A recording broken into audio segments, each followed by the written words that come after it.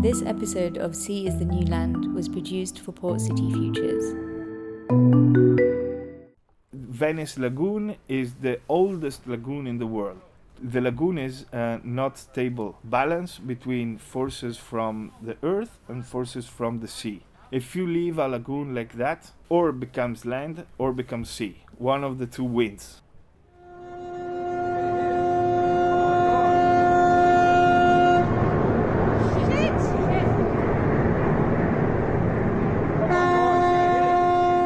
In June 2019, a 65,000-ton cruise ship collided into the central wharf of Venice. The MSC Opera lost control and crashed into a dock and tourist boat, injuring 2 passengers.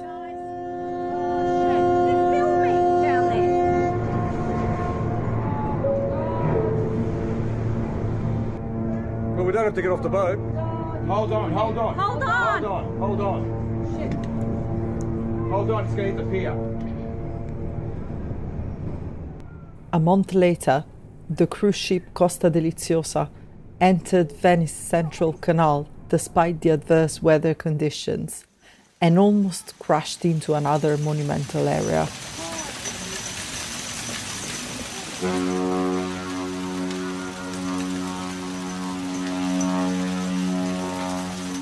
In August happened that a big cruise ship of Costa Crociere decided to go in terrible weather. There was a very, very strong wind blowing from the south, so blowing from the lagoon, and this very strong wind pushed on the side of the cruise ship.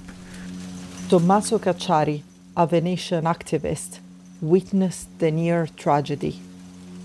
A cruise ship is about 60 meters high, 180 to 200 meters long. So imagine this great iron wall that gets all the wind, and so the ship moved towards the city. Went very, very close to the city, went very, very close to a yacht, 2 public transport boats that were full of people in that moment that nearly crashed against the ship. The most terrible thing was the conversation that came out between the captain of the Costa Crociere ship and the officer of the Maritime Authority. And was the Maritime Authority that was asking, do you need another safety boat? And the captain said, no, we're okay. Are you sure you don't want another safety boat? No, it's okay. And this is terrible because you see how the cruise company are stronger than the Maritime Authority. A Maritime Authority should say, you need another safety boat. You need other 2 safety boats. You need to wait, no?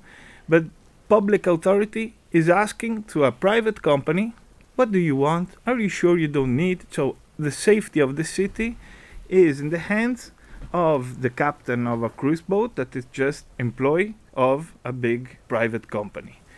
Con la costa vi domando, avete bisogno di un quarto rimorchiatore? Siamo a posto col Costa, al momento il vento è sceso e al momento tutto tranquillo per il momento. Comunque manteniamo una velocità leggermente più alta per un governo migliore, visto che comunque c'è ancora vento. Ok comandante, quindi mi conferma che non vi serve il quarto rimorchiatore?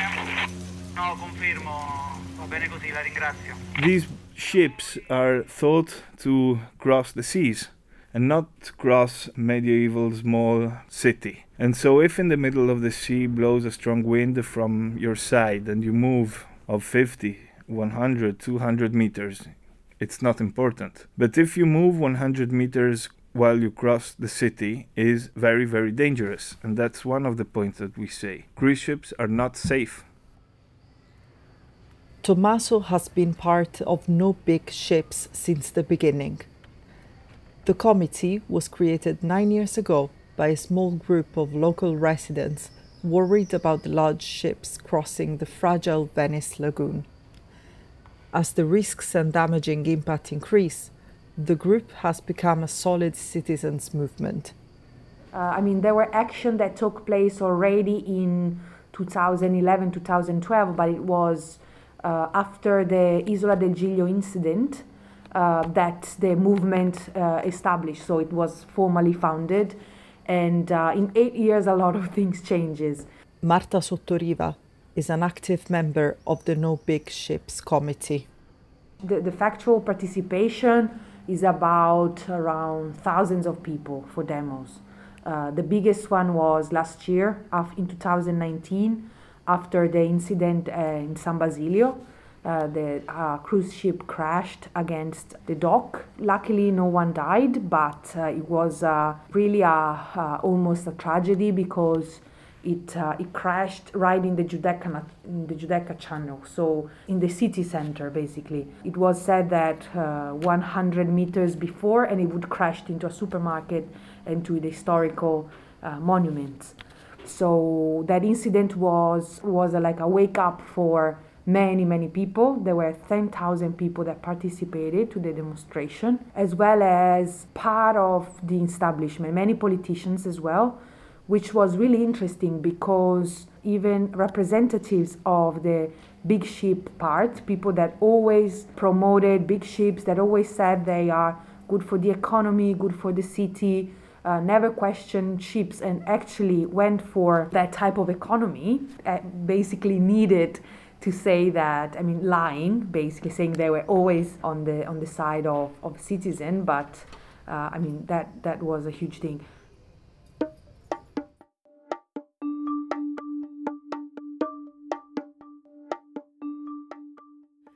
Are big cruise ships good for the city's economy?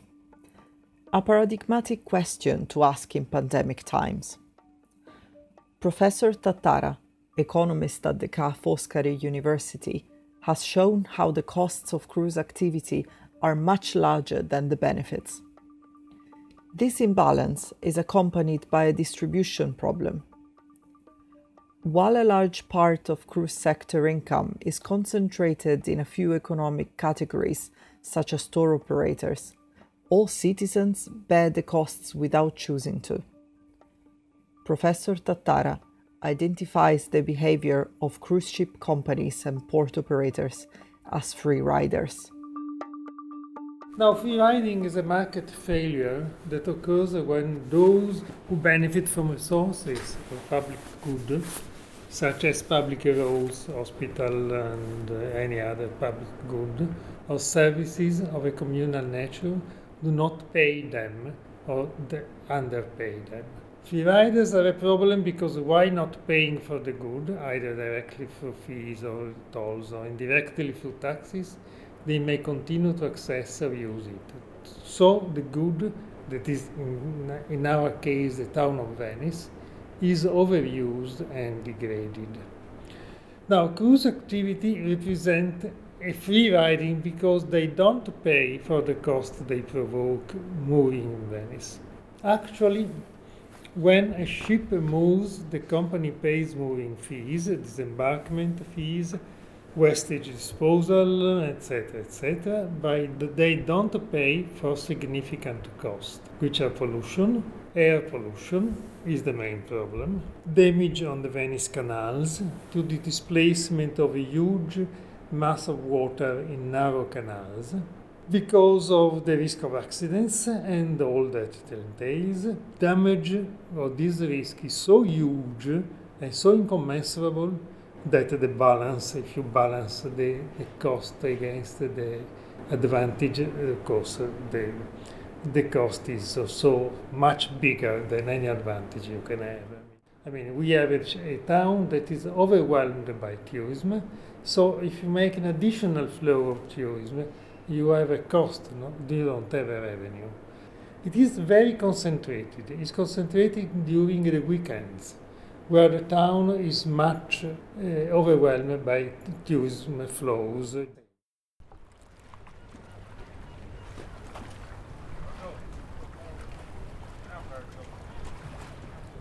According to Tattara, cruise sector benefits bear little for the local territory. Large ships are refurbished by global logistics. The only real local benefit is jobs, even if relatively, as they tend to be seasonal and precarious. The instability of these jobs is particularly visible during a pandemic. The cooperative Portabagagli del Porto, the luggage handlers at Venice cruise port, has been strongly affected by COVID. Antonio Velleca is the cooperative spokesman. It's a really, really hard period because we are not working since November 19.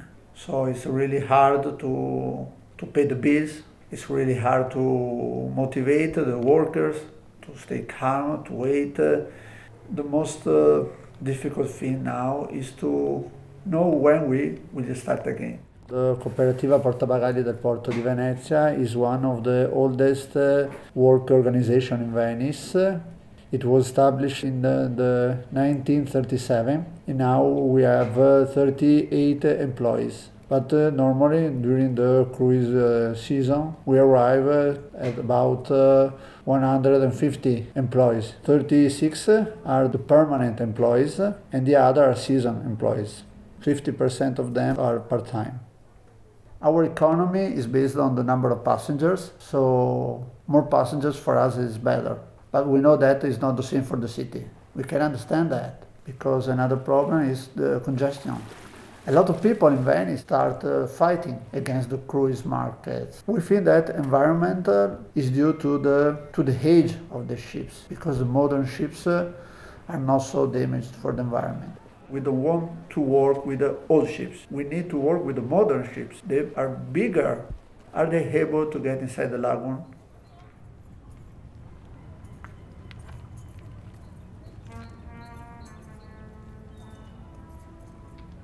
Bigger and newer ships emit less pollutant per passenger, but the ship's most damaging effects on Venice are related to their gigantism. The bigger the vessel tonnage, the deeper or larger its hull has to be. This causes a massive hydrodynamic imbalance in the lagoon. For receiving the increasingly gigantic vessels, it is also necessary to dig the canals, risking damage to its natural ecosystem and the city-built environment, triggering more frequent high tides and accelerating erosion. The biggest, the newest ship of MSC was inaugurated in Barcelona, even before of the COVID pandemic, that didn't come in Venice because it's too big. So if we want those ships, we have to cut away a part of the city because there's not enough space for the ship to turn around. The port of Miami, that it's not managed by radical environmentalist activists, made a port offshore for reasons opposite of the environmental issues, because they say if we want the last generation ships that are bigger and bigger, we have to build a port that can receive these ships. And the traditional port next to the city, inside the city, cannot. It's not possible physically. In fact, the last ship of MSC already cannot come in Venice because it's too big.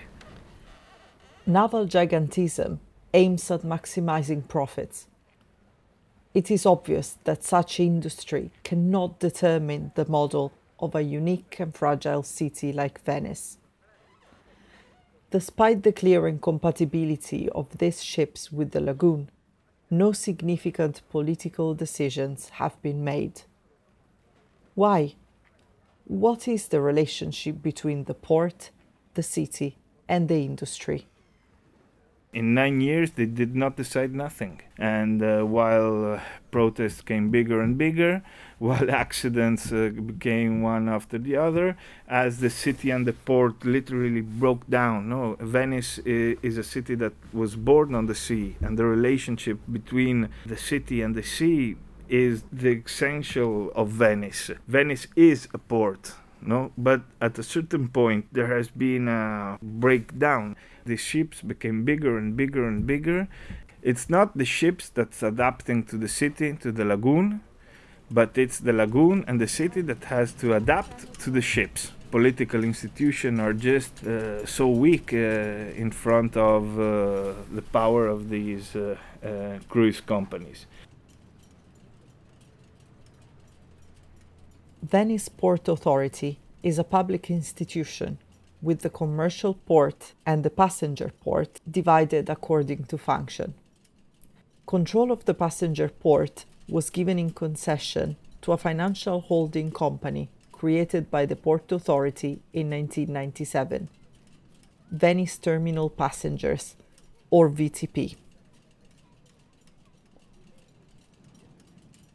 In 2016, a large number of VTP stocks were bought by Veneto Sviluppo, a financial company 51% owned by the regional government and the rest by banks. Immediately after the sale, Veneto Sviluppo sold 48% of its stock to Venezia Investimenti, a company created by the cruise operators MSC, Costa, Royal Caribbean, and Global Lehman. These financially shape-shifting operations were carried out legally, though kept out of the public eye. The result is that the public passenger terminal has been taken out of public control. This conflict of interests exposes the breaking up of city and port, and also might explain political immobility.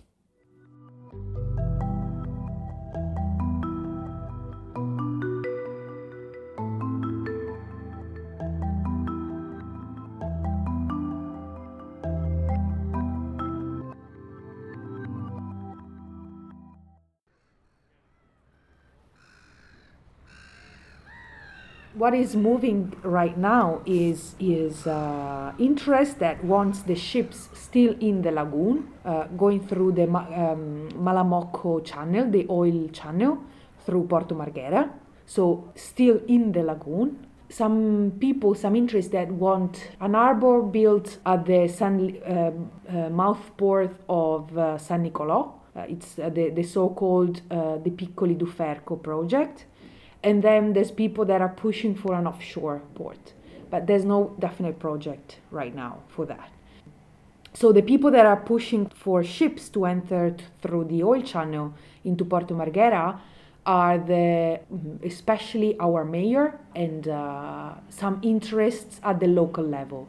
Because our mayor has land. So he has every interest to speculate in that area because it's virgin land. Other parties that are pushing for Fusina. The problem is this is really detrimental. The compromise that they found with companies, with the cruise ship companies, was that to excavate the Vittorio Emanuele channel, which brings at the Marittima. Excavating the Vittorio Emanuele channel would mean dig in the lagoon and take out around 3 million of tons of meter cubes of toxic mud because they belong to the area that have never been cleaned by the Porto Marghera, the factories, the industries, the chemical industries leaks. They can't move that. They can't by law. So what have been trying for years was to change the law in order to declassify the toxicity of muds, in order to excavate that and take the ships to the Marittima. We still don't know up to this date how they are thinking to manage the traffic of both the commercial harbor with the cruise ship harbor. The 30 years long concession to VTP ends in 2024. The project of a new port would require a public international concourse, which put at risk the company's monopoly on cruise ships in Venice. We have a common denominator, big ships out of the lagoon. So that allows us to welcome different voices, from regular common citizens that don't want to see the ships in the Giudecca Channel, to the radical activists that are fighting for climate justice and for which the cruise ship industry should be abolished altogether. The committee allow us to have all the in-betweens, all the different shades. Before COVID, we were fighting against an industry that was well working. Right now, because it stopped, it's becoming stronger and stronger, the need to discuss about alternatives for real. So even with the involvement of harbor workers. How do you see Venice in 10 years? We need to do drastic things. We need a drastic solution, and if you are not able to do that, Venice in 2 decades is going to disappear. The population and the city itself are going to disappear. It has to be radical, and it has to be really upside down. We always say that Venice is the symbol of the climate crisis because it's the first city in Europe that is going to disappear because of the consequences of global warming. Obviously, we were fighting, and we will make every effort to change direction. I want to hope that this shock is what Venice needed to change direction. If Venice changes direction, Venice can become the most beautiful city in the world. A city where you go by foot, where you live in contact with people, a big community, as it used to be. It could be the best place to live, to work, to grow children. Venice could be, as Sergio Bettini said, Venice could become the most modern city in the world, even if it has more than 1,000 years. Because the relationship between Venice and nature, Venice and his environment, is the most modern absolute. Venice is the oldest lagoon in the world because for centuries the human activity helped the balance between earth, sea, and build the miracle that it's Venice. And this is the most modern possible relationship between a human community and its environment. Touching, continually, changing, working, modifying, but in a correct way. Not with big digging of canals, mega cruise ships, mose, not as we treated the lagoon in the last century. So Venice can really learn from this shock, build real economies based on citizenship and not on tourism, build a new relationship between its environment, and so Venice can reborn from this situation and become really the most beautiful city in the world, not to see but to live. Or we can learn nothing. In that case, Venice will definitely die. The few residents and citizens that remain there will go away. And it's an amusement park for tourists, and that's the other option. I believe that we really are in a cross point. We can get one direction or another.